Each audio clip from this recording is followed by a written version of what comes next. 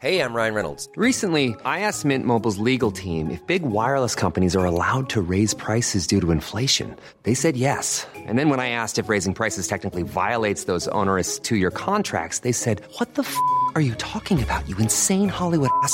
So to recap, we're cutting the price of Mint Unlimited from $30 a month to just $15 a month. Give it a try at mintmobile.com/switch. $45 up front for 3 months plus taxes and fees. Promo rate for new customers for limited time. Unlimited more than 40 gigabytes per month. Slows full terms at mintmobile.com.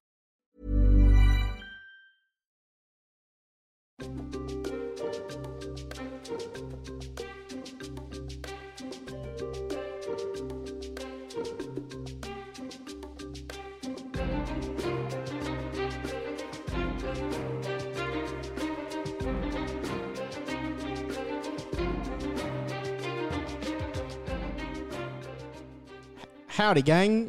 Welcome down to the Dungeon Deep Dive. I was going to come up with like a Western thing, but I actually couldn't think of any Western things at the moment. Well, hell. Was it like could have done like a rodeo? Whatever. Fucking, this is Dungeon Deep Dive. My name is Lachlan, and here is Tully. Hello, it's a Tully. And here is Grace. Yeehaw. But fucking, hold on. Everyone at home, as you can obviously tell, because you're watching as well, yes. in the podcast, can tell that there is a fourth person at the table. Uwu, who is this? It's Maddie. Hey, Maddie. This is Maddie. Maddie's with us today. Hello, I am. And before we get into anything, we'd just like to do a quick acknowledgement of country. The land on which we're recording today is traditionally the lands of the Turrbal and Yagara people. We would just like to acknowledge elders past, present, and emerging, and acknowledge that sovereignty was never ceded. Always was, always will be Aboriginal land. Yep, they've always been places of teaching and learning, and this land formerly held and still holds the longest continual peoples. So, yeah. And with that, today, we're talking about salt. Yep, we're getting real salty up in here. Okay. Well, that's the only one we get for the whole episode. If anyone... Fuck, I wasted it. Oh, the fuck tax is back again. What? There's a fuck tax?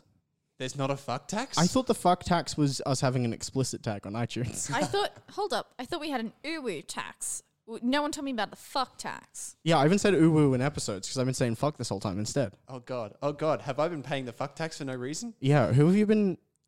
How much is the fuck tax? Because depending on how much the fuck tax is, I'll tone it down. 10%, right? Yeah. GST. Yeah, it's like GST.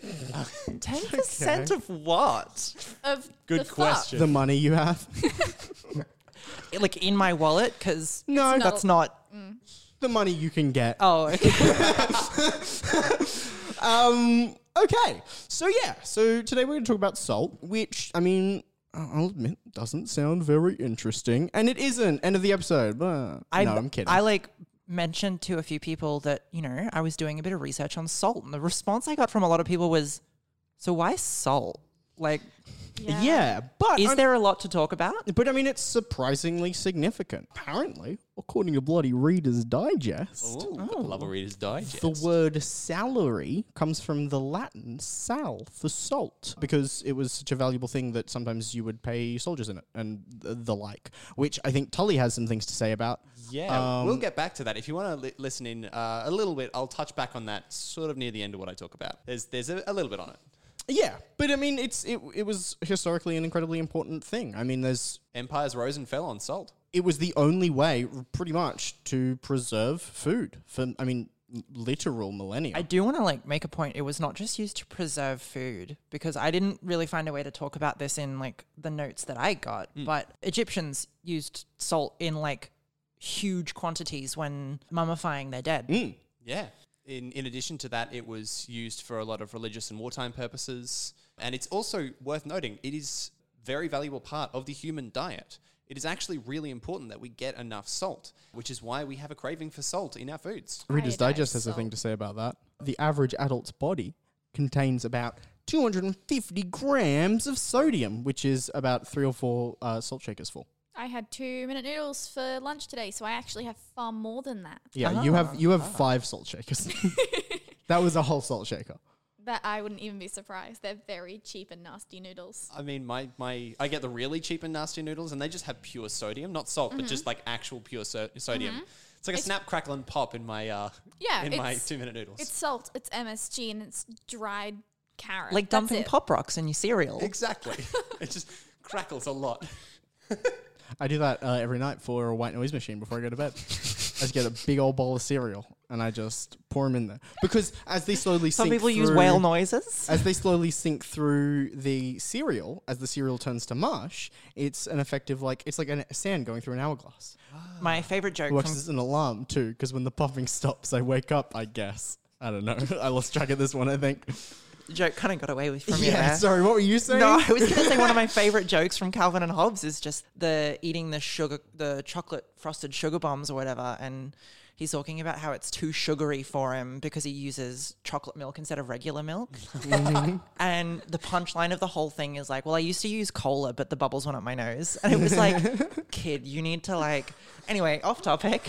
Once when I was a kid, I accidentally put orange juice into my Weet-Bix. And then I was like, well, my mum would probably be mad at me if she finds out I wasted this much orange juice. I should at least try it. And then I took a bite and I was like, well, this fucking sucks. Today I accidentally I got my wires crossed and accidentally dipped 2 fries into my coffee.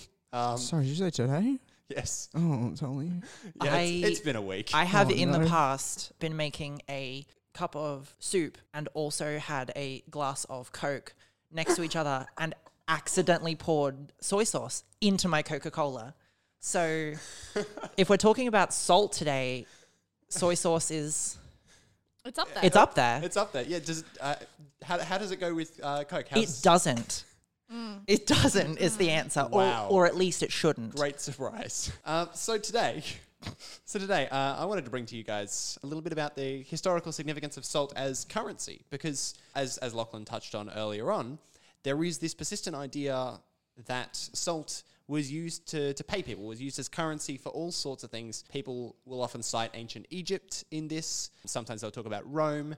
And there is a persistent pop culture myth that salt was so valuable, it was even used as currency. I would posit that salt was more valuable, but very rarely used as actual currency. And I'll jump back to that. I'll start out on why it is significant, though, because it cannot be understated how important salt was to our world's growth as it stands. Now, the earliest known European town, the oldest European town, arguably one of the earliest prehistoric cities. It's also worth, just as a side note, if you're ever interested, check out the criteria you have to meet to be a prehistoric city, because it's pretty cool. But this is near Provadia in modern-day Bulgaria, and this was flourishing about 4,700 BCE all the way out to 4,200, where it was believed it was destroyed by an earthquake. Yeah, it's unfortunate, but it was destroyed. It looks like it was destroyed by an earthquake. So this is around about 4,700 was when it built walls. It became a real functioning city. It only was said to have about a population of up to 500 people. So not big, but they had gold found all over the place. It suggests that there was enormous personal wealth found in this city. And it was providing, based on the evidence, it seems to be providing salt through the entire Balkans, because they were one of the first areas that developed, in Europe anyway, that developed the technology to dry out salt water into crystals. Oh, that's fun. I wouldn't have expected that would be the first way that we did it. I would have expected that we stumbled across it in mining or something. So that's interesting. Exactly. Well, mining actually, it was less reliable than just distilling it. I guess that does make sense though, because the easiest way for you to, without the ability to excavate and stuff, would stumble across salt in the wild would be a salt waterbed that had dried up. Exactly. And that would probably be, I'd imagine that's probably, at least in part, where the idea came from. Yeah. And so this Bulgarian town, or wasn't Bulgaria at the time, but this town in Eastern Europe, for 500 years defended itself, built walls, built fortifications, built moats with 500 people, less than 500 people, some estimates say as low as 350 people. Did all of that and had gold all throughout, personal wealth through the roof, just because they had a thriving salt industry. Yeah. That is a little description of even in Europe, how crazy it was. Then there's also, if you're looking at England, if you look at towns with wich at the end, W-I-C-H, I don't know, sometimes it's one of the towns here is Northwich or Northwich. I can never find any print. There's no rule to go by. I would imagine that if I'm not mistaken, I think the name you're reading is Norwich. Norwich? Yeah. Cool. Again, can't find any reliable rule to use to actually distinguish these, because every one of them has a different pronunciation. It's a bit bonkers. But if it's got WICH, that comes from wic, meaning bay, which means it was near a body of water. But more specifically, that refers to, in most parts, salt production. Now think of how many English towns have WICH at the end of them. That means they were in some part producing salt for a lot of history. Yeah, damn. And this goes back to Rome, the Roman Empire coming into the UK. So that's sort of how widespread it is and how important it was. It got in the name of the towns. There's the French gabelle, which is a word derived from the Italian gabella, meaning a duty. Historically, it was an indirect tax that was used on industrial commodities, things like sheets and bed sheets and wheat and spices and wine. But from the 14th century onwards, it referred solely to the crown's indirect tax on salt. And it is one of the most widely hated and grossly unequal taxes that the French put in. And that's saying something. This is France. I mean, this is the country that hated their royals so much they invented the guillotine. Yeah, but it affected all citizens because everyone needs salt. But because of their provincial differences in what they produce, things like bread, some people produce wine, some people produce bread, some people produce cheese. It was so unequal between areas because obviously things like the people who cured meats and the cheesemakers, they needed so much more salt than anyone who was producing wine. And so it was throwing these huge class differences in the amount that it taxed its citizens. But this was kept from the 14th century onwards. It was repealed in the French Revolution. It was then reinstated by Napoleon. It was then repealed and then reinstated in the Second Republic, and then finally repealed after France's liberation from Nazi Germany. Yeah. That is how long it was in use in France. Well, okay. This is also pretty indicative of the fucking crazy bullshit that revolutionary France was getting up to. Can I go on the slightest of tangents? Absolutely, go off. Okay, so when I was researching flags, Grace, I've told you this story. When I was researching flags, I got totally distracted because I don't even remember why. Oh, it was because I was looking at like the feudal history of like where it all kind of began, and I was like, I wonder if there are any like proper principalities still in existence. So I looked into it, and there's one. It's called Andorra. And now, the way that this worked was essentially a long, long time ago, when France and Spain were at war with each other, both of them really, really wanted Andorra. And so, I mean, I won't get into the complicated history of it, but essentially, the resolution of the conflict was the Pope would pick a bishop, and the French would pick a count, I think. And they would be the joint princes of Andorra. And that way, the French and the Spanish wouldn't be able to do anything like massively anti the other in the place, because the other one would be there to balance them out. And it was like, I guess makes sense for feudalism. And it seemed to work for a while, but then Napoleon comes along, right? And they were talking like the French Revolution. And I was sitting there like, wait, hold on a second. A count? A principality? How has it still got a prince from France? Because the current French Prime Minister is the Prince of Andorra. Hang on, what? What? Yeah, the people that are left, the princes, still exist. It is now fucking Macron and just a Spanish bishop are the princes of this like little of this like country. If I remember correctly, Andorra, as a tourist attraction in Europe, is famous for having next to no GST. So you can go in there and buy cheap shit. And the reason for that seems to be because the people that run it literally don't give a shit about it. They're not from there. They don't go there. They don't live there. They don't have anything to do with it. Literally the only reason that they're involved is so that the other doesn't use it as a reason to fight them. Like they're just there to balance each other out. Anyway, point being, the French Revolution comes along. The French government was like, hey, this sounds too feudal for our liking. You know the thing we're destroying? Let's get rid of this. So they gave it to Spain, and then Spain used it as like this big like fuck the French campaign. And so Napoleon had to come back. The people of Andorra like begged France. They were like, Napoleon, please bring the prince back. And so Napoleon had to reluctantly agree to be a prince while he was decapitating all the monarchs in France. This is spectacular. Oh, yeah. Because it just like went to shit for a while, and eventually they just like begged him. And then when they divested all of the powers of the monarchy in the prime minister just became the prince. The prime minister It's nice to know. Post-revolutionary France is a prince. It's nice to know that anything I write in D&D will ever be as stupid as real world history. Yeah. Oh, yeah. Exactly. It's fucking whack as hell. Yeah, you can't make this shit up. No. Yeah, so that's France. So yeah, pretty on par for their kind of whole situation at the time. Yeah, but I don't think, unless you've looked into it, anyone can really think how important salt was to the formation of China. Just as it stands, it was so key to its development as a nation and how the various dynasties went. So let me just, the monopoly of salt production, the state monopoly specifically of salt production was a real driver of progress in China, both economic and scientific. So it led to some of its earliest discussions of direct taxes and indirect taxes. Here is a quote from a man called Guanzhong. If you are going to issue an order, I'm going to collect head money upon all of you people, both adults and children. They would certainly remonstrate loudly and angrily against you. However, if you take firm control over the policy on salt, the people cannot manage to dodge it, even though you are going to take a profit of 100 times over. Basically, the key to that is if you tax people when they buy the salt, they can dodge it, they can get upset at you, they can revolt. If you tax the production and the right to sell salt, they can't dodge that in any way. They don't even know it in most cases. And so you can take as much as you want and they don't realize, or they don't care or have no way to go up against it. And there was a very early discourse on government control and taxation. There was two groups, the legalists. They argued the state should organize trade and realize the profit from it.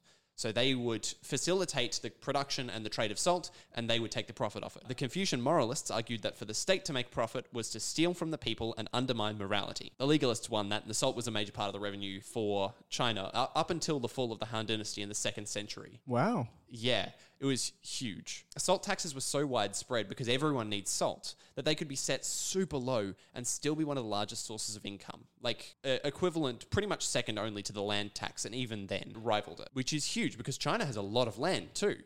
To have your salt tax be bringing in almost as much income as your land tax is incredible. Yeah, it sounds like a very similar strategy to the strategies of like the kind of European monarchies of taxing people through grain and stuff, just taking something that is very essential to people's livelihoods, taking something that they spend a lot of their labor producing. And then if you just kind of take it as soon as it's produced, then, I mean, you can control the resources that go to everyone, and you can ensure that everyone only has just enough that they need to continue working for you tomorrow. Yeah, and that pretty much sums it up. They gathered revenue by managing the production and the sales directly. This happened up until about the 8th century BCE, where they switched then to selling the rights to salt to merchants. So they would actually sell the rights to be a salt merchant, and they made a huge amount of money doing this. But it also resulted in the prevalence of a lot of salt trafficking, because monopoly salt, as it's called, was a lot more expensive and the quality wasn't as good. Whereas smuggled salt, a lot of bandits and warlords and sort of local, bandits and rebel leaders, they thrived on salt smuggling because the monopoly salt was really expensive, whereas if people bought off the smugglers, it was cheap and of better quality. This is crazy, but like what were they going to do if you just like went down to the beach one day and stuck a tub of water on the stove? Like what did they do about that? A lot of China is very landlocked. That's fair. That's about it, yeah. That's fair. And that's why the bandits and the rebel leaders happened, because they could actually do things like that. China led the world in the technology of doing this.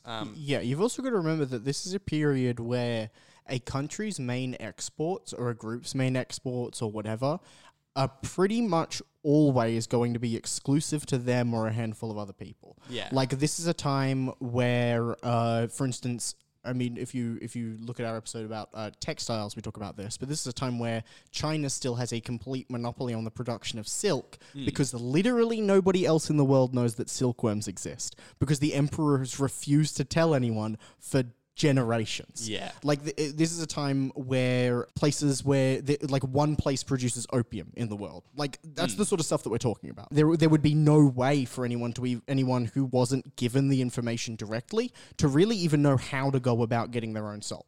Exactly. It's a technology that's just being developed at this point in history, or just being refined at this point in history. It seems obvious to us now, but if you don't understand any of the chemistry involved, like, how would you guess any of it? Yeah, exactly. So this is where I come to sort of the scientific advancement that happened, because the use of salt pans for extracting salt from seawater was pretty widespread. That was how it was done, with the exception of those who mined salt. And even then, that was less efficient unless you had developed high sort of really advanced mining equipment. But what they actually found was that the brine pools that they had been using initially to gather salt actually weren't just surface level, came from underground.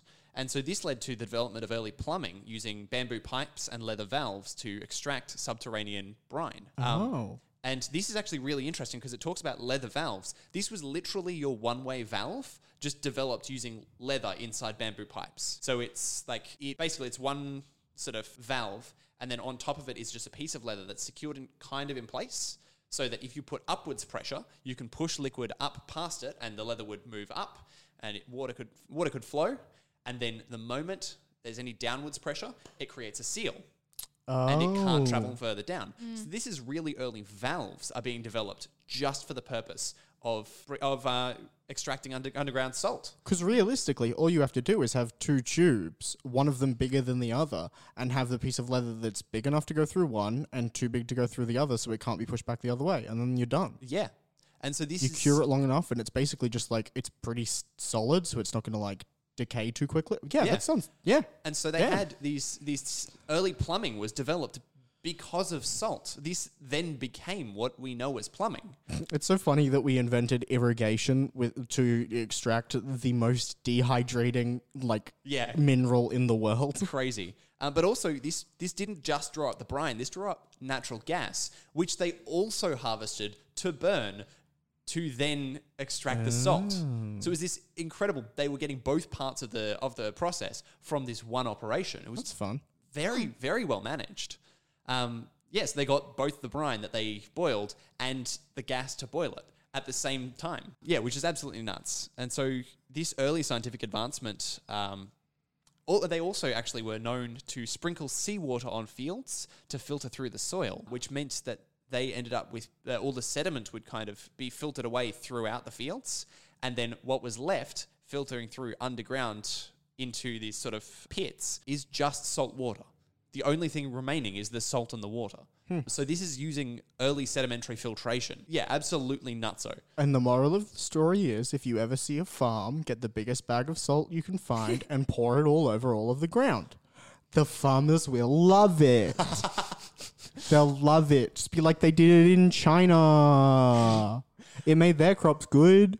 I didn't listen to Tully finish the story. I just listened to the first half. It sounded chill. I went to go help some farms.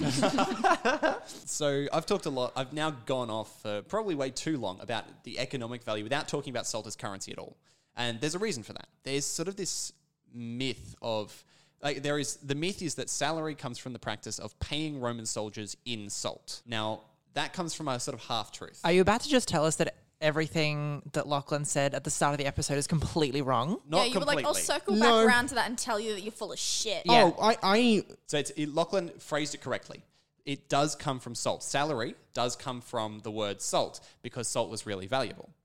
But there is little to no evidence to suggest that Roman soldiers were actually paid in salt. What it seems that salary was actually referring to is the payment that Roman soldiers would get for the purchasing of salt in order to then use it to salt the earth that they ransacked. Oh, interesting. Yes, there is some suggestion later on that some soldiers in some areas of the world, when the countries that they were fighting for were too poor to pay them, they would pay them in brine. But again, little evidence to suggest that this was a form of currency. You had to buy your own salt to salt the earth? Well, the government would pay you to buy salt to salt the earth. Oh, okay. That was your. It's like it's like when you get like a uniform. A uniform allowance on your Yeah. tax. That's exactly it. Yeah, the government's like, well, you can claim this salt back on your tax, but you do have to buy the salt to begin with. Yeah. So yeah, that's to where fuck salary up those comes guys. From. That's what it seems salary comes from. It's actually the payment that they were getting to purchase salt to ransack the earth. Well, See, I don't doubt that, but also it's difficult. And I mean, again, not to harp back too much to that episode, but if you listen to the stuff I was talking about the cloth currency in the textiles episode, we'll get back to very similar that thing. bit. Its use as an actual tradable commodity. Yeah. So okay, I'll let you finish that. So it's China. So China also does have. I'll circle back around. Salting the earth was a symbolic practice. It happened a lot. It established almost this folkloric sort of significance. It happened a lot throughout the earth, and finding specific times and places where it did happen it's probably easier to find people who didn't do it at some point. But specifically, it had a lot of prevalence in Christianity. Specifically, and this comes back from the Book of Judges. So the Hittite and Assyrian texts, they talk about spreading salt and weeds over destroyed cities. The Book of Judges, however, says that Abimelech, the judge of the Israelites, he sowed his own capital with salt after quelling a revolt against himself, which seems very strange. But the discussion around this seems to argue, depending on the translations of the text, from what I've seen, that everything likely to contaminate Israel religiously was destroyed. So its lands were salted so it couldn't grow crops. And it became more an ideological thing than a military thing. So there is talk that it was a military tactic used so they couldn't grow food. It seems like it's more ideological, more religious than anything else. It wasn't to quell a military uprising, it was to stop people from contaminating Israel. Yeah, more a symbolic purification of the land than an actual rendering fallow of it, like in the actual destruction of the land. Bit of both. Well, I mean, obviously, you pour a shit ton of salt all over the ground; it's not going to be good for it. But it's more a symbolic thing. Do you know why? Like scientifically, do you know why salting the earth stops things growing? I would assume because it dehydrates it too much. More or less. Basically, plants, like humans, need salt in certain quantities. Not probably as much as humans do, but like to a certain degree. I'm going to explain this really simplistically because I don't know the actual scientific terms. But basically, plants need a certain amount of salt. And what happens is that the plant roots absorb water and nutrients from the ground, because the concentration of those nutrients in the roots is less than the concentration of those nutrients and salt outside. Oh, it's an osmosis. And so it's an osmosis thing. So basically what happens is when you salt the earth, the concentration basically goes out of whack and the plants stop absorbing these nutrients and the salt and the water from the ground. Oh no, if anything, the ground would start reabsorbing water from the plants. Yeah. Because the ground would be so dry. That's it. So basically it's I think I may have gotten it backwards, but basically it's like the concentration of stuff in one is higher than the concentration of stuff in the other, and if you salt the earth, then it balances them out and the plants stop absorbing nutrients and salt and water and things like that from the ground. Should add a fucking cell membrane, idiots. Suck my nuts, plants. I will say I have Googled this extensively because I thought it was really fascinating. When I was doing my research, I will say it does not work with all plants. There are some plants, there are a lot of weeds who can tolerate exceedingly high, not that kind of weed. Maybe. I actually don't know. No, I'm into weeds. I think that they get a bad rap, and I like dandelions, and I'm so sick of everyone being that's a fucking ugly. There's a lot of different types of plants that can actually withstand a very high salt content in the ground or prefer it. I mean, there's actually... the Assyrian texts talk about sowing salt and plants being weeds, specifically cress or kudamu, because they grow in that scenario. And they're the only thing that does. And that's it. That's why they salted the earth. Sure, they salted the earth because they knew that it stopped things growing, but scientifically, that's why I just wanted to add my little, because that's really interesting to me. Is like scientifically, I was like, why does that work? Is it just because salt kills things? I don't really. Yeah. No, it's. And I mean. They did the same thing, that ideological purification by destruction of a trader's land. Also in Spain, they convicted traitors. Their lands were salted after their houses were burned and their heads were displayed on pikes. Their land was salted so nobody else could use it, because it was like this ideological purification of that land. Shouldn't have been a landlord. Yeah. Fucking waste of space. But here is the last minute or so where I start talking about salt as currency. In China... We're finally getting there. I know. I'm finally circling back around at the half-hour mark, because I'm a dickhead who talks for too long. So the salt is a direct currency. The first sort of recognition of a standard unit of salt came from the clay pots that they would carry the sort of salt paste in. This is where it was like dehydrated but not quite enough, so it was thicker than brine, but it still wasn't dry salt. And then Marco Polo actually, so these are standard measures called Quixinchi, I think. I never took Chinese, but they were sort of helmet-shaped vessels for transport. Later, Marco Polo, when he'd made his way over to China, talked about salt coins and a value of 80 coins to a saggio of gold. Now, I couldn't figure out what the fuck a saggio was worth, but at a value of as low as 80 coins for a saggio of gold, but merchants would sell them for a value up to only 40 for a saggio, depending on where. So they'd mark up the price to almost double. So this is where it takes sort of on a significance as currency in a similar way to the cloth currencies that we talked about in our textiles, where it was more so a measure of value in a bartering market than it was an actual currency. Yeah, because I mean, this is a time where you're talking about use value. You're not talking about exchange value. The reason that things are valuable in a barter system is because the things that are valuable in a barter system are the things that provide a service to people. And you've got to remember that this is a time where there isn't centralized currency in the sense that we know it, because there is centralized currency. Like Rome has their coins, but you're not just trading in Roman coins. You're trading in whatever the person you're talking to will trade with you in. So that includes other currencies that you have like a local value for. Like if it's something that people you trade with from foreign places use a lot. Take that, Travelex. If you have like local artisan crafts, if you have especially things that are like vital for survival, like clothing and textiles, if you have things like salt and spices and like clean water and booze and anything that you could use in your day-to-day life was just as it was the same. Okay, a better way to think of it, I think, is you didn't have to convert any currencies. Every currency was available everywhere as long as you could prove that it was a currency. As long as you could convince that person that this is a real currency from an actual country and people do use this, you can probably get away with it. Yeah. And you giving someone a $50 t-shirt in exchange for $50 worth of goods is the same as giving them $50 for those goods. Same as giving them the Canadian equivalent of $50. Same as giving them the $50 worth of spice. Yeah. And so now I lead to the only sort of record that I could find of salt being used definitively as a currency with no barter value, just trade value. Yeah, it doesn't seem like you would want to do that. It's in Ethiopia.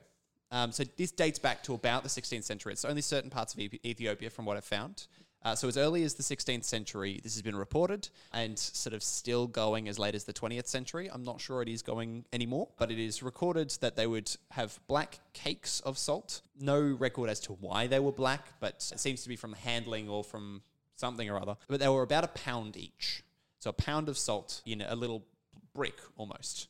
And this was used to trade for all sorts of things, notably for slaves. So a donkey's size in salt was the worth of a slave back in the 16th century, apparently. Okay. And this was actually noted as being measured and broken off accurately to give change. Like, they could actually, if you're buying small items, measure out how much of the brick that was worth, break it at that point, and give you change for it.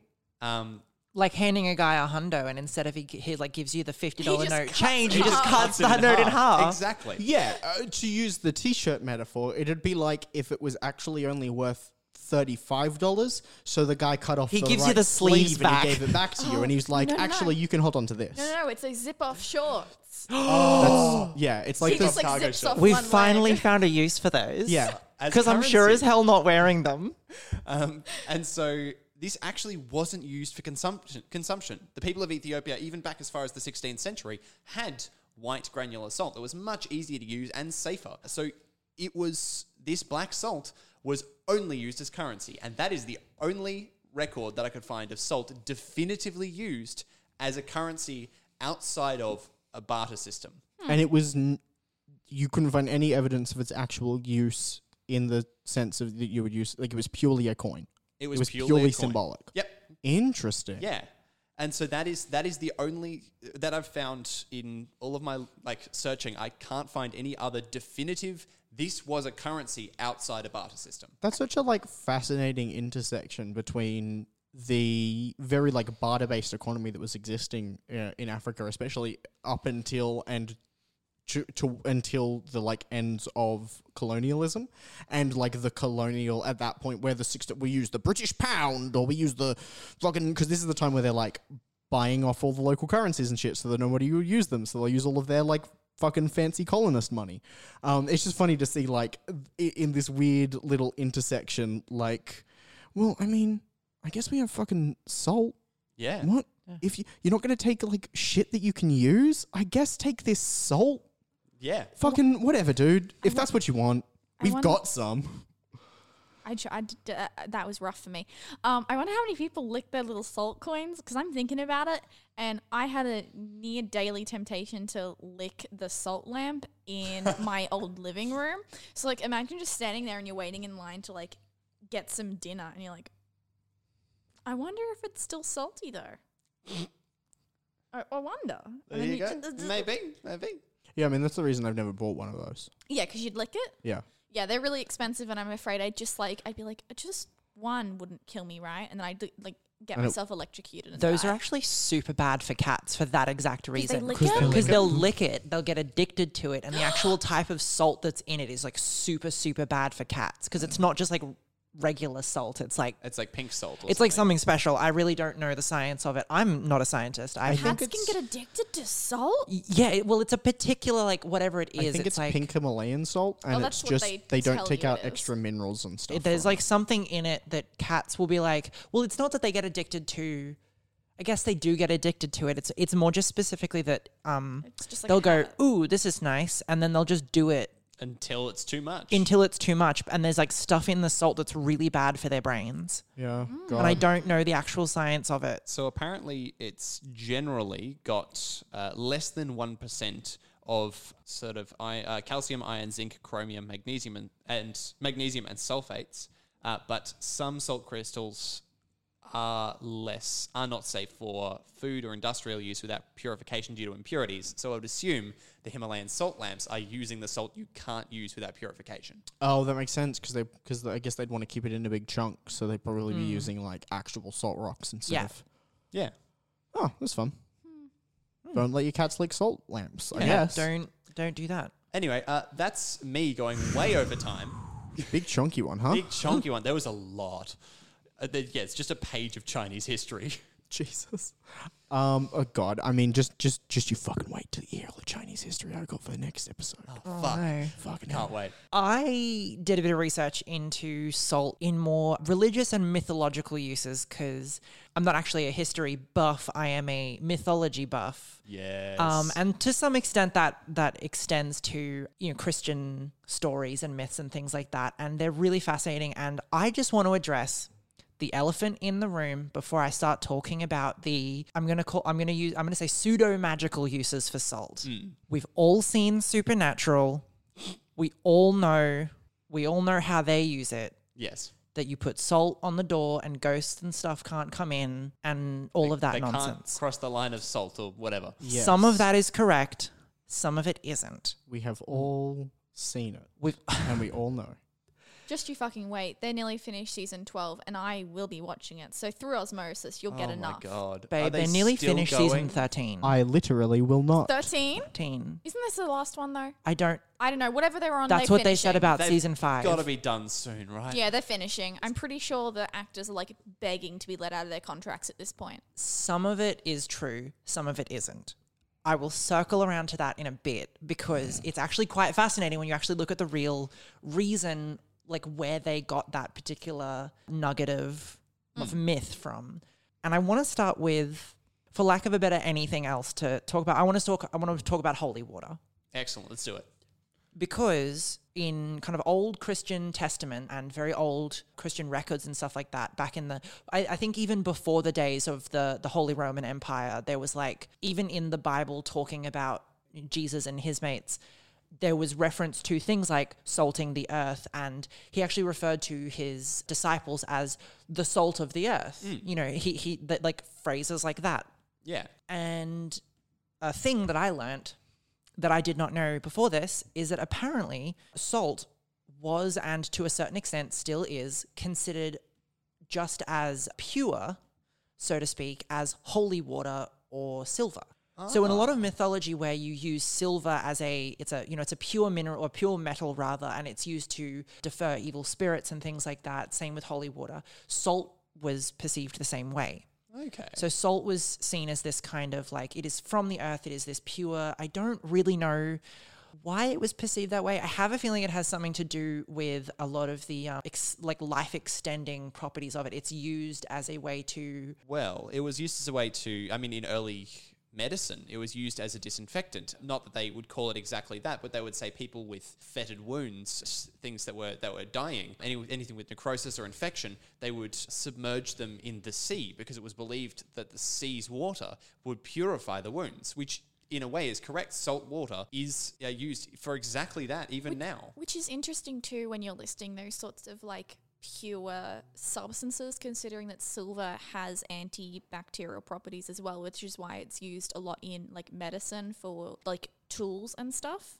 And often they were using it for a while for burn dressings because they thought that it would be good for the burns. It's also used in communion cups. Communion chalices are silver because they have antibacterial properties. I do know that kind of offshoot here, because of that like disinfectant and I want to say endurance, I guess, properties of like curing meats and things like that.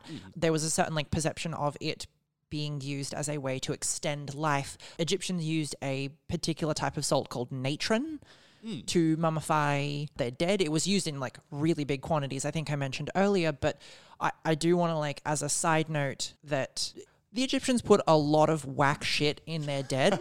And so I don't know that I can necessarily attribute salt any special like notes here. Sorry, are you telling me that the ancient Egyptians had burial rituals which would seem strange to us? No, totally. I guess I'm just saying that I cannot deliberately, as someone who knows nothing and did not really delve into the Egyptian side of things, I personally don't know of any specific religious context to the use of salt, except as a more scientific, this will preserve the meat for longer.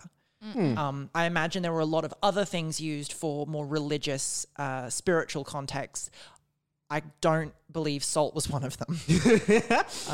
It's just interesting to get an idea of the differences between table salt, as we talk about sodium chloride, and natron. Natron is a naturally occurring mixture of sodium carbonate decahydrate, which has 2 sodium atoms, 1 carbon atom, 3 oxygen atoms, with then 10 things of water. It's like kind of all mixed together, and about 17% sodium bicarbonate. So that's that. I don't know what exactly that means, but it is also, sodium bicarbonate was also used as a way to purify things. Like soda ash was also used as a purification thing in some nations. Now, on that purification thing, I have learned a lot of holy water is salt water, which I did not know until I was researching for this. So basically, as salt was a precious commodity, as you kind of mentioned earlier, but it was, considered very pure. Since the 4th century, salt has been used to make holy water and still is. Basically, it can be used either in the production of holy water. It can be used on its own as in kind of old versions of exorcisms or baptisms, both of which have sort of fallen out of favor in more modern churches, but not unheard of. Okay. A sprinkle of salt on the baby, I guess. When you a little bit of seasoning for Jesus. Doing the Salt Bay. Yeah. But whatever form you use it in, it's intended to protect one from corruption of evil and sin. Specifically, I can find references to demonic influence and, as you mentioned earlier, sickness.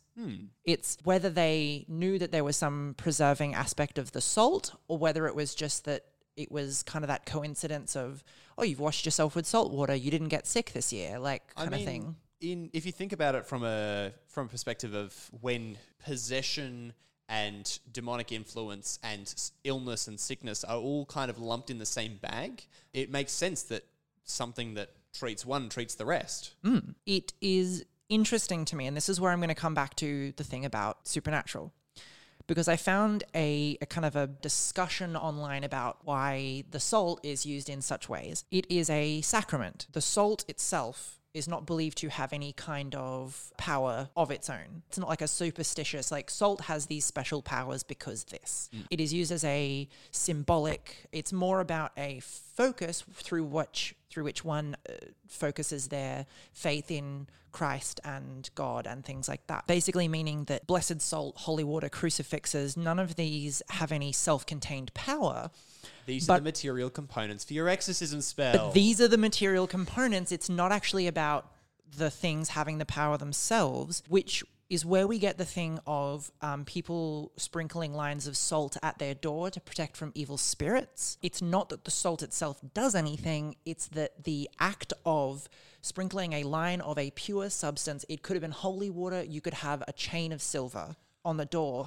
The point is that it is a sacrament. It is the act of doing the thing and believing. Lamb's blood, oil. Correct. Yeah. It is all of those things. It's about the belief and the faith. The idea that it's the belief of the faith that protects you, not the thing itself. Yeah, I know that some vampire myths have this with like the crucifix. Yeah.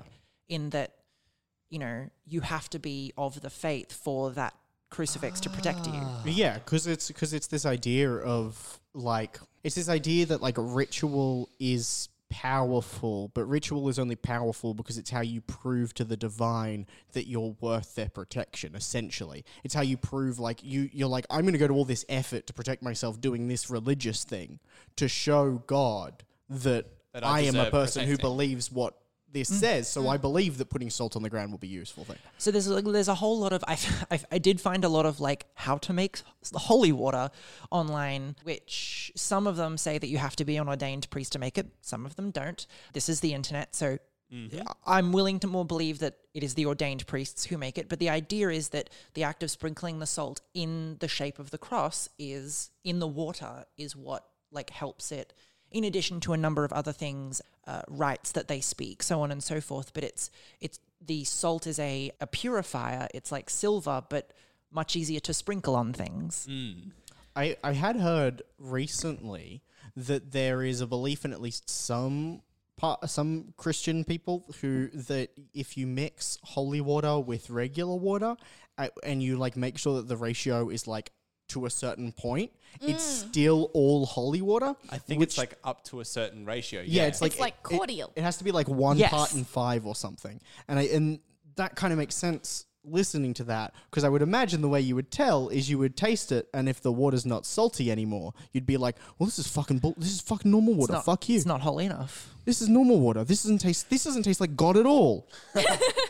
Right. And so, as we know, this is a D&D podcast, right? Holy water literally is used in the Constantly. rules as a defense against things like devils, demons, undead, all sorts of things. Having characters that don't believe in a god not be able to make holy water. And this is where we'll come back to actual ideas of how to use some of this stuff in D&D, but it's where, do you guys know where the myth of throwing salt over the shoulder comes from? When you spill salt on a table, you throw salt over your shoulder to get rid of the bad luck. No idea where that comes from. It is related to the same kind of belief of Christian myths. Basically, it was because it was so costly, it was so Highly valued. highly valued. Sorry, I had a mind blank there. It was appropriate to use salt as kind of an offering to God, as a covenant of salt is what I've got it here as. I guess because once you've thrown it over your shoulder, you can't use it. It was just a donation. That one's for you, God. Not quite yet. Huh? No. It was used in sacrifices and for the accompanying of the sacrificial meal. This is where we come into it. So it was used for almost 4,000 years to preserve meat from deterioration. It became a symbol of preservation and spiritual incorruptibility. Right? It preserves things. It keeps away sickness and evil and demons. We must have it at our meals, on our food. And I think it's important to flag that the reason that big part that it would be associated with black magic as much as it would be associated with disease is because this is an era where they're not distinguishing between the two. So if something can stop your food or your corpses or your whatever from going rotten, then it's also stopping you from the devil, because whatever's causing rot is the devil. I'm thinking about it also. I'm pretty sure someone spilt salt at the Last Supper. I'm pretty Judas sure that was Iscariot. important. Absolutely, Yes. Judas Iscariot. Now, this myth is from before that painting was painted. Something to note. Yeah. So, however, because it was one of these things, it is a symbol of friendship and hospitality. You have it at a meal as a part of your, like, a symbol of good friendship, and offering salt as a seasoning at your meal is basically kind of, in a very weird way, kind of putting it on the table and saying, I bless you with good health and long life kind of thing. It became a symbol of friendship. Yeah, I mean, it's the ancient equivalent of being willing to give your friends the shirt off your back. You need that stuff. That's exactly right. It became a kind of social faux pas to spill salt at meals. It's essentially the following on with that kind of metaphor. It's kind of like spitting on that friendship to knock the salt over and be like, "Puh, like I don't need you." So sorry. Is the I don't want to get ahead of you too much. No. There are two more steps here because this is how this myth came about. What's your theory? Okay, my theory at this point is that the reason you throw it over your shoulder is because it's rude to the devil and he won't want to talk to you. You are so close. Oh my God. You are so close. So dumb. So after it became such a thing that spilling the salt at meals was considered a social faux pas, it was spitting on the friendship, eventually people came to this notion that no reasonable person would do it on purpose. No one would spill salt of their own volition. That's a crazy thing to do. We're all reasonable people here. We're all, God-fearing Christians. I mean, you can't pick salt back up. Right. So the notion came to be that it must have been the devil that bumped your arm. The devil must have been standing behind you, knocked your arm, and that's why you knocked over the salt. Because you so the tried to reach devil- for something else and the devil went, "Huh," and shook you, and you knocked the salt Tell your over. mama saved you. That's it. And eventually that just becomes the ritual. And so in theory, the devil's standing behind you, who's bumping your arm. Where are you throwing the salt? Over your shoulder in the devil's face. Into the devil's face. Yeah, just throw it at him. It's just a shitty thing to do. The devil's not going to want to hang out It's then. such a circuitous route to this idea that if you spill salt, you've got to throw it over your shoulder. But that's exactly where it comes from. See, this is why I love this shit. This is why I do this show, because this is the fucking stuff that you find out. You're like, oh, well, this normal thing that is normal and is totally obvious how it came about. Let's talk about that. And you look at it and it's like, oh no, it was just 500 crazy people lied for forever about everything, and then they just kind of pretended that this is what salt was because this is a story they heard, and they were like, well, my story is cooler. Yeah, I'm going to tell my story now. People made up some whack shit about what salt at a table means and just kind of ran with it. I just love, and it's interesting because, and I think, because a lot of this stuff comes about through, at least a lot of like the mythology of this stuff comes about kind of through like the medieval era and the Middle Ages, which is interesting because a big part of that I discovered recently is just because Middle English and Old English were written in such a way that it kind of almost implicitly encouraged for you to make up your own stories based on other people's stories, because they would leave intentional gaps and things. So it was literally just because like their language was fucking dumb, everyone got to make up their own stories all the time. So we have our obviously like salt is holy and pure, and therefore it'll keep the devil off you, right? It'll keep evil spirits out. It'll keep bad luck away. It'll keep the devil off you. And that's where we get like salt being used as a protective from evil spirits. By extension, it was then used in the Salem witch trials. And this is the dumbest thing I've ever heard, because obviously the idea back then was that witches had made some kind of pact with the devil, right? And therefore were evil. One of the tests that they used to determine if one was a witch was they would tie you down and they would rub salt on your skin under the idea that if you were a witch, you were therefore evil, and the salt would burn you, and it would How hurt hard you. did they rub this salt though? Because I imagine you just rub hard enough, and my skin's going to get red just from the pressure, So just if from the friction. So the idea was they would rub salt into your skin, and if you bled, you were a witch. Oh, Is that where beans, rubbing that's salt in the God. wounds comes from? No, slightly different. Although I imagine it probably has something connected to it. I would be probably so some funny if connection. that was the first time anyone had ever thought to do that to anyone ever. But that's it. It's Oh it's my the God. Oh my it's the God. rubbing coarse salt into someone's skin. Do they bleed? They're a witch. Jesus Christ. So it's literally just up to how rough were you when you did this? That's it, right? I imagine if they think you're a witch, Pretty they're not rough. They're gentle not about going to be they're not going to be nice to you. God, so it's just going to be confirmation bias. The Yeah. whole That's thing will it. be confirmation bias. I mean, that's the Salem that's witch the trials, yeah. Salem witch trials. That's how it worked. What have you found, Lachlan? Huh? Oh, nothing. I was just thinking about how, I guess, Giles Corey just cut the worst kind of rocks, huh?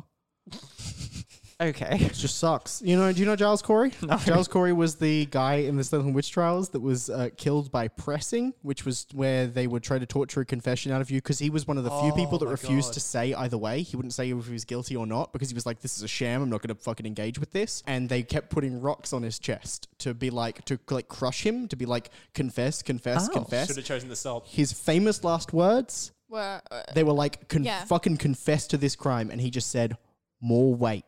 yeah. Yeah. It's hardcore. He's It's like the the coolest coolest thing.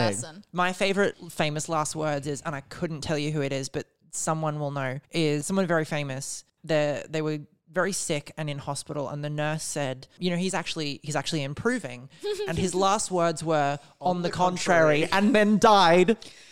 It's like someone really famous. English author or something. Yeah, I don't know who it is, but It's not Dickens, but it's like someone of a similar level of notoriety and fame. Yeah. It's like A Dickens contemporary. a Dickens contemporary. something yeah. like someone like that. The last words of Henrik Ibsen, a Norwegian playwright. Oh, it's Ibsen. There you Ibsen, go. There you go. I do know That sounds like Ibsen. I do know that the Einstein's last words were never recorded because he said them to a nurse that didn't speak German. So we don't know what the fuck that fucker said, but I bet it was important. Oops. So all of these myths of like salt being used as a ward against evil all have their origins in Christianity. Only ones I can find that are not the case. So witches were assumed to have covenant with the devil, and the devil was, hated salt because it was pure and it was connected to God. The ones that I can find that are not connected to that in any way, shape, or form are vampires and fairies for exactly the same reason.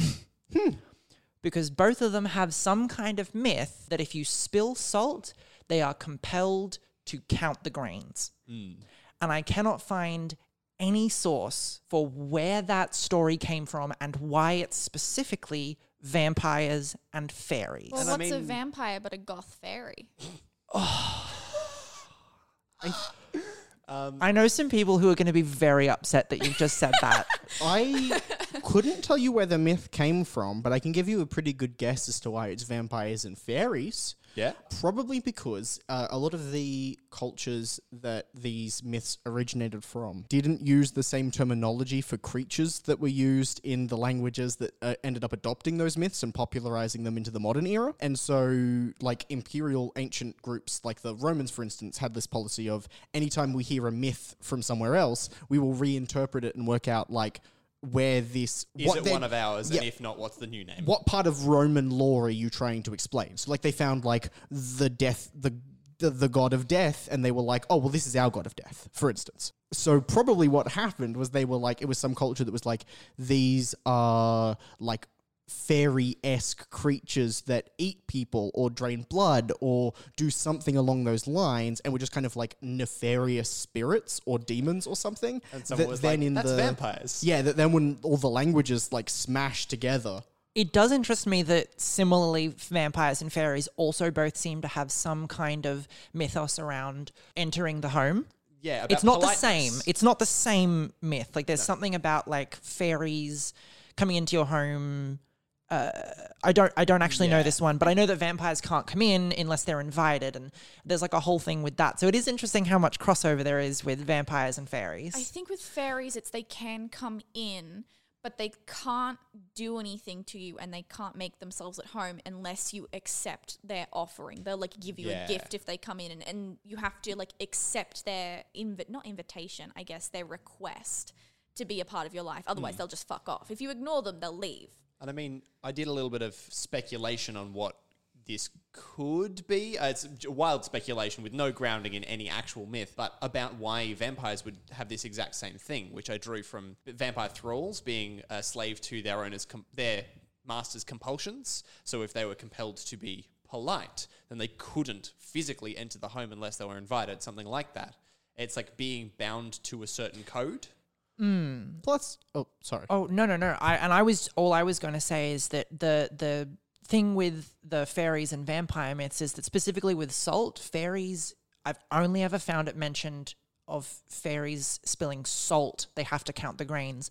Vampires, I've heard rice, it's grains. Rice, grain, pebbles, rocks. Just like vampires will count. You could throw tennis balls. It's anything. just that they're easier to count. Yeah, We've all some seen Sesame Street. Some variants of the myth even specifically say throw anything down on the ground. One tennis ball. What? I've just, sorry. Yeah. I've never considered that that's where Count Von Count comes from. Yeah.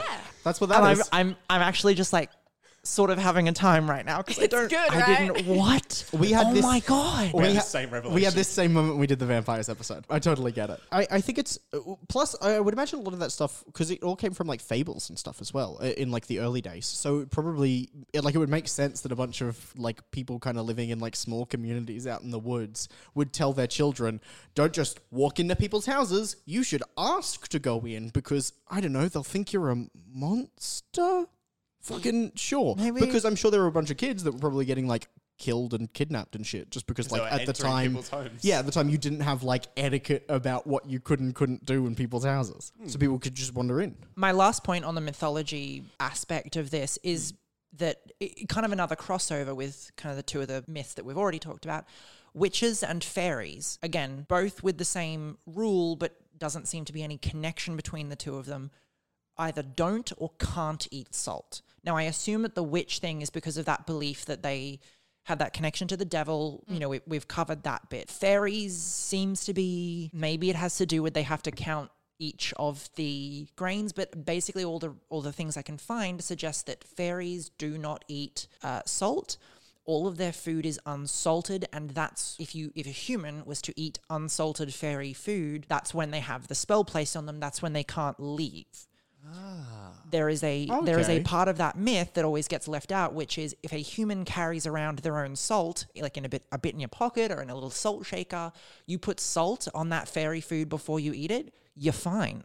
I would imagine that comes from the same place. Just that idea of like this is a purification thing. This is like because like Quite likely. fairy myths were when Christianity came along pretty well absorbed under the banner of like witchcraft in general. Because like early Christians weren't going to admit that there were people other than like creatures other than witches that had inherent magic. Like that would be a crazy admission. That'd be crazy. So I'd imagine it was just because like either fairies were demons or fairies were witches, probably at a certain point. I don't know. I don't know. That would be was my best guess. Yeah, I mean, like, I can only imagine that there's probably a lot of different religions have different ideas on different substances. Salt has, over a lot of them, really does come into that kind of preservation thing and protection as well, as far as, like, connections between fairies and vampires and witches specifically. Yeah. Yeah, I mean, that whole history's convoluted. We've tried to unravel that many a time. Yeah, it's me. I just thought it'd be fun to tell you guys I actually have, you know, these little tiny things of bubbles that you get at birthday parties, the little tiny ones. I have one of those that's full of holy water that a friend's mum gave me before my QCA test because I went over to her house and she had this like big tub of holy water and that was the only thing that she could find that was like watertight, and she gave it to all of us girls that were over for a study day. So I have a little thing of bubbles, Fun. but it doesn't have the bubbles in it. It has holy water in it. So Do you reckon it would still be holy if you put like a drop of dish soap in there and like really hope holy so. Holy Really hope bubbles. so. I'm just like sitting in the back of my exams, like blowing bubbles, like I'm blessing you. You're all good now. one hits the teacher in the head and they start convulsing? Oh like my god, I wouldn't be surprised. Honestly, some of the teachers I've As had, a teacher in training, I can confirm Yeah? it does involve unholy rituals. I wouldn't even be shocked. Yeah. Okay, so look. Oh, was that not your thing? I assumed that was your That's research. it. Good night, guys. See you later. No, look, mine is salty. It is not salt. Everyone said we're going to talk about salt, and I said I don't know shit about salt. So I'm So going to you do picked soy sauce. close, almost soy sauce. I'm doing tears. The soy sauce of the body. Yeah, that's why I make it a habit to cry over my my noodles. It adds an extra like umami See, kick. I also cry over my noodles, but generally it's not deliberate. It's just, you know. Yeah, I mean, don't give her Life. too much credit. She cries over every other meal too. I thought we weren't going to talk about that tonight. Shouldn't have brought it up. Oh, we're getting a demonstration. God, I'm will. sorry. I have not been helping this podcast be concise. Sorry, gang. Okay, so tears have a similar structure to saliva. Basically the same thing. Saliva's a bit Hate that. Tastier. I hate it. I Oh. actually hate spit. I'm one of those people where it's like I can deal with anything. I can deal with blood, puke. I can deal with poo. I can deal with just about any human. not a fan. I hate spit. I don't know what it is. I just hate it. Yeah, well, tears and spit, same thing. Spit's just a bit chunkier. Bad. So basically, it's mostly I hate chunkier. I don't know. Sorry, more viscous. That's not better. That's not better. Okay, so it's mostly water. Obviously, it's got salt. Obviously, fatty oils and over 1,500 different proteins. Which is this? Tears. Okay, cool. Just making sure. Fun fact: sodium bicarbonate, the one you were talking about, Yeah. that's the tier one. Bicarb soda. Yeah, it's in your eyes. So what? Pour in a little bit of vinegar, Little and you get a vinegar? little volcano. Yeah, that's a fun science experiment Tully. to do for your friends. Your eye just erupts out of your face. I dare you to put vinegar in your eyes. We'll see how it goes. Only a little bit. There's only a little bit of reference, sodium people, bicarbonate in your eyes. The recording studio is in an apartment with a kitchen right next to us. We have so- vinegar almost definitely. Okay, so there's. 1 second. Oh no, Oh Tully. my god. Tully has half an eye now because he did the vinegar thing. It was pretty fucked up. It was really grisly. It erupted right out of my face. The audio was unusable. There's too much screaming. I tried to put it on Instagram, but it did get deleted by the company. So if you just search, if you work out the hidden phrases to search on LiveLeak, you can find the video. He's got a cool eye patch now, like Deathstroke. Well, So next week we're going to do pirates again. well, thanks to Tully's beautiful demonstration, we also have a lot of examples of the different types of tears because Tully definitely through cried all All of of them. these. Yeah, scientifically, there's 3. They break them down into 3 different types of tears. You've got basal tears. They are always in your eyes. That's just your eyes wet. I know that- BASAL. Yeah. Yes. I know that means base level, but I heard the American pronunciation of basil tears. Yeah, do you want some herbaceous tears? Tasty. Tears are stored in the eyeballs. Eyes in brackets. If that wasn't clear, that's parentheses. Anyway. Yeah, I got it. You've got reflex tears. These are basically the tears you get when your eyes are exposed to like irritants. So like smoke, onion, vinegar, all that sort of fun stuff. And then you've got emotional tears. Which actually, I read a study recently. That's mostly just piss. It's not. I don't know what. Someone lied to you. I was trying to do a squirting joke. Was the joke there? It was like because it was like a. I don't know if that was clear. Yeah. Well, it's because it made sense in my head. Yeah, I'm squirting. glad it squirting's made sense piss. somewhere. Squirting's just emotional tears. Exactly. That's the thing I was going for.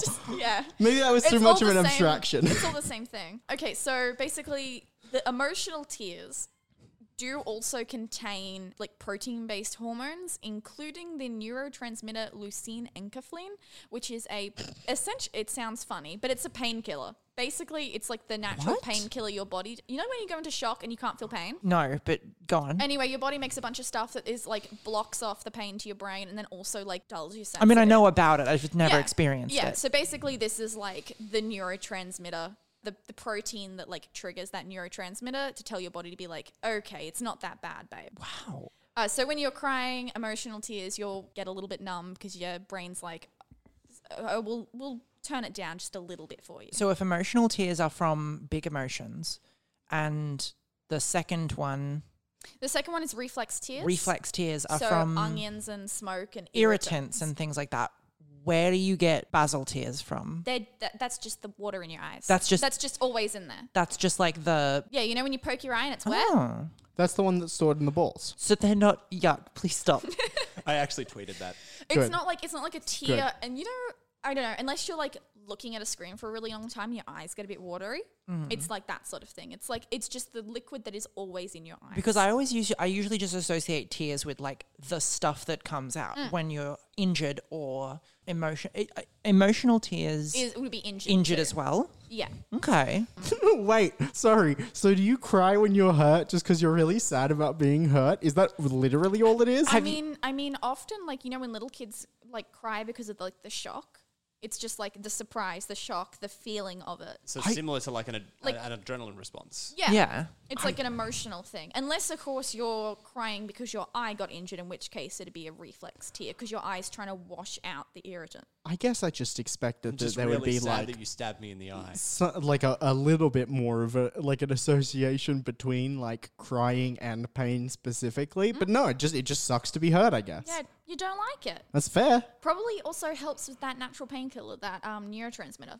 That's true. Probably helps with that. So I got to this topic about tears and salt because I don't know, it's 2020, I don't know how many of you guys are still on Tumblr, but I am. I'm not proud of it, but I am. no one should be. But I remember seeing a post go around that was a bunch of tears under a microscope photographed, and they were talking about how different types of tears have different salt structures, and that these pictures were of, happy tears, onion tears, tears of grief. And I was like, that's really lovely. And then I immediately forgot about it and didn't bother to question or critically think about it at all. And when you said salt and I had no idea what to think of, I was like, is that true? Is it true? And the answer is kind of, yeah. Every time you cry onto a slide and you take a photo of it under a microscope, the structure of the tear is going to look different. But that's just because salt crystals form irregularly. Yeah, it's like a snowflake. This is a snowflake thing, right? Yeah, so all of these, like the different tears do have slightly different chemical compositions, and so your basal, reflex, and emotional tears have different levels of proteins. They have different sort of makeups dependent on like hormonal responses and what's in your eye at the time. But none of that is actually going to affect the salt coming out of your eyes. There's no difference in structure. It's all the same. It's salty water. It just looks different. Yeah, it just looks cool. It's just because basically like your body is different, how much like salt content is in your body right now. And Yeah. Okay. Yeah. Are you particularly over sodiumed? Are you dehydrated? How salty are you at this moment in How time? salty are you? Depends on what's making me cry. I'm gonna give you a good whack, and we'll have a look at your tear that forms under a microscope. Plus, I mean, it feels like kind of a given, but organic things do have to come about organically. Like it Yeah. has to, like, there's no like standard mold to it, I guess. So I get, like, as much as it seems kind of silly when you just hear it, like it does make sense. The woman who actually took those photographs did an interview with the Smithsonian Magazine, and she has a quote where she says, there are so many variables. There's chemistry, the viscosity, the setting, and the evaporation rate, and the settings of the microscope. So basically that accounts for all the differences. She was taking these photos just because she thought they looked cool. It was more of an art thing than a science thing. And she basically said, look, there is no difference between these. I just think it's fun to say, these are where I've collected these tears from, and here's how they look. However, tears have also got importance in like mythology and in Christianity for different reasons, regardless of their salt content or whether people thought happy tears were different to sad tears. So basically, according to early Christian authorities, the best type of tear were those shed by God or for God. Don't know about the things for by God, but if you cried for God, that was the best type of cry that you could have. That was like the most morally correct way to express yourself, was to cry for God. Like out of love for God, or it doesn't say? It doesn't really get into it. Okay. Basically for any reason. Because it says here, Saint Bernard of Clairvaux, the 12th century French abbot, felt he had to excuse his tears when his brother died because his tears suggested a lack of faith in God in heaven. So basically, if he was crying over his brother, who he should have believed was happy and fine with God in heaven, it was sort of a betrayal of his trust in heaven to think, oh, my brother's gone. He should have been happy, was the understanding. And he actually gave a sermon to his fellow monks saying, please excuse my tears. He was like, I'm crying because I miss my brother, but like this has nothing to do with my belief in God. And it's interesting that his justification for that sounds to have come about not from him being like, well, I don't want anyone to think I don't believe in God, and more from him being like, well, I know I do believe in God, so I must be crying for a different reason. Yeah, his they obviously don't really know what the sermon was, but it seems like the general gist of it was he has to cry or he would feel bitter. Was the wording described in this article that I read about it, where he was like, I have to cry. This has nothing to do with God. I'm so sorry.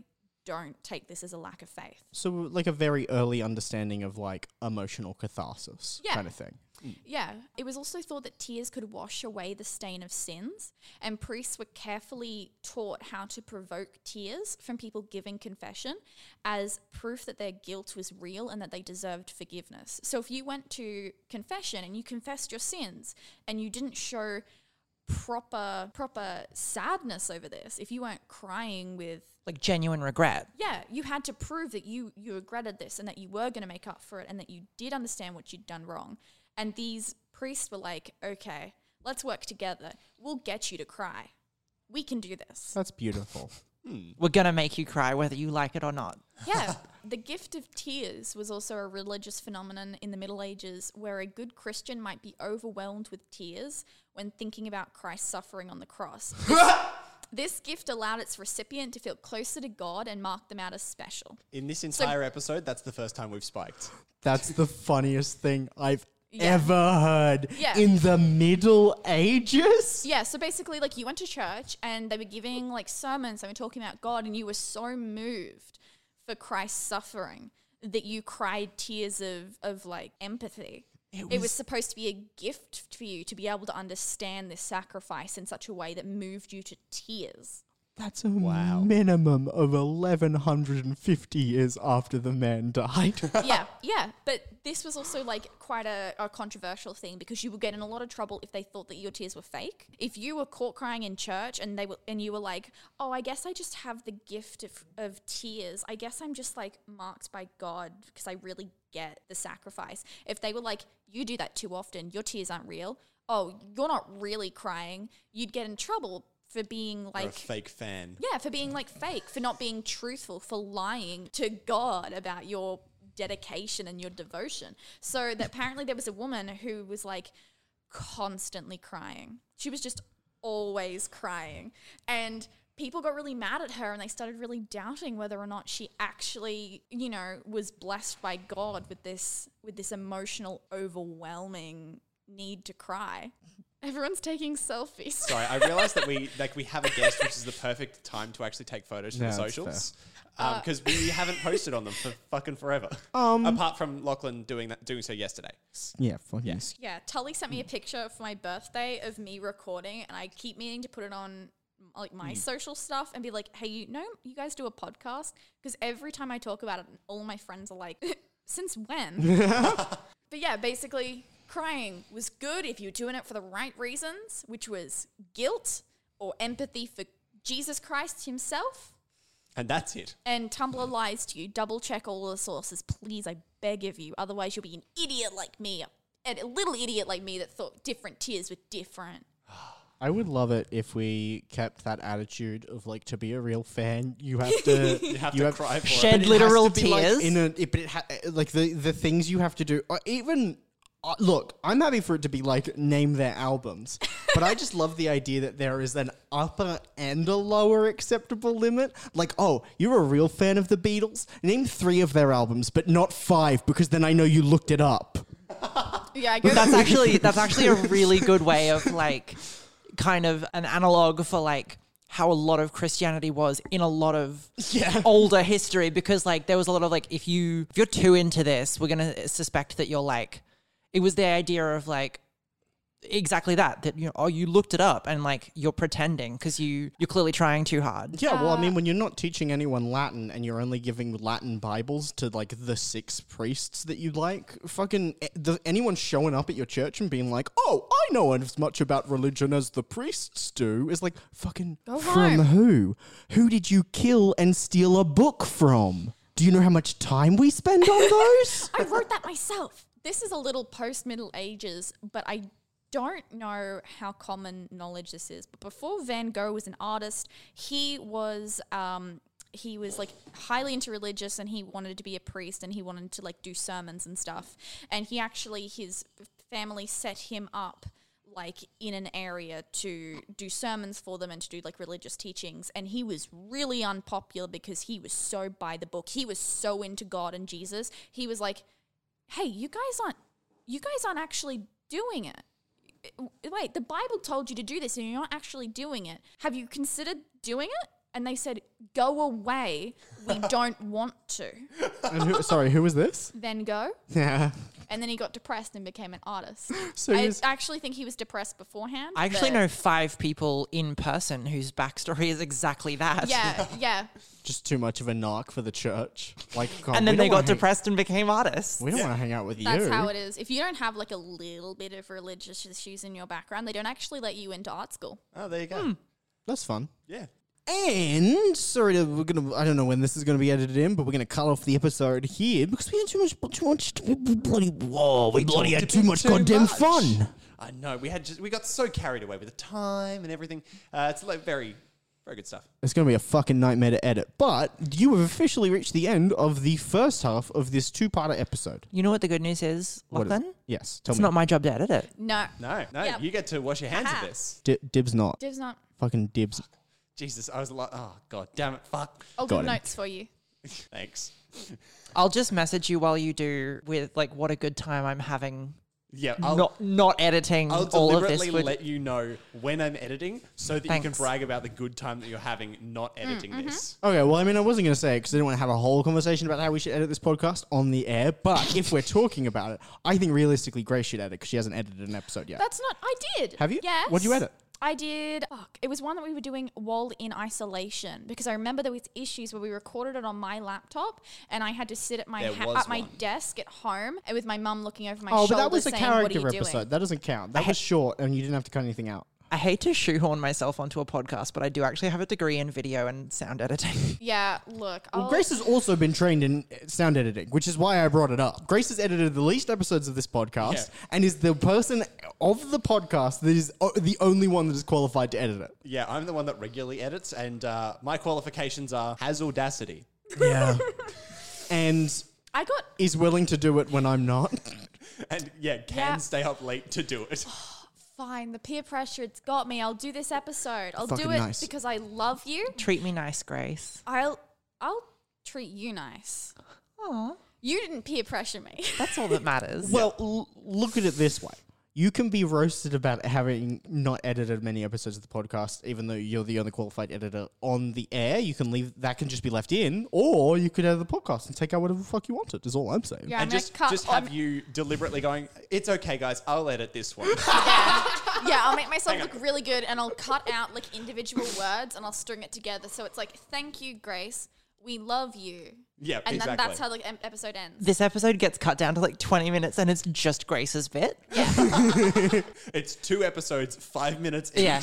Episode Yeah. 1, episode 1, Salt. Episode 2, Tears. That's it. Well, everybody else is talking. I don't even like cut it down to just what I'm saying. It just goes silent when other people talk.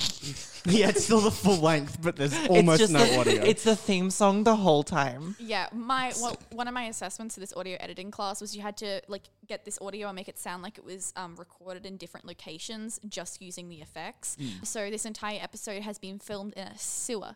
This entire episode has been recorded at the Dead Sea. Yeah. Niagara Falls. And if you find those live leak videos, you can see for sure. Yeah. Anyway, thank you very much for catching us this week on Dungeon Deep Dive. You can catch the continuation of this episode next week. If you'd like to get in contact, but between those times, feel free to catch us on the socials at Dungeon Deep Dive on Twitter, Facebook, and Instagram, or email us at deepdivetnc@gmail.com. And bloody with that, I've been Lachlan. This has been Tully. Yep. This has been Grace. And this has been Maddie. Hello. Well, goodbye, I guess. I don't know why I did it like that. I just thought it would be fun if I did it. No, it I was. liked it. It was good. I gestured at everyone. You can tell if you look at the live link. Rule of threes, baby. Got 'em. Got him.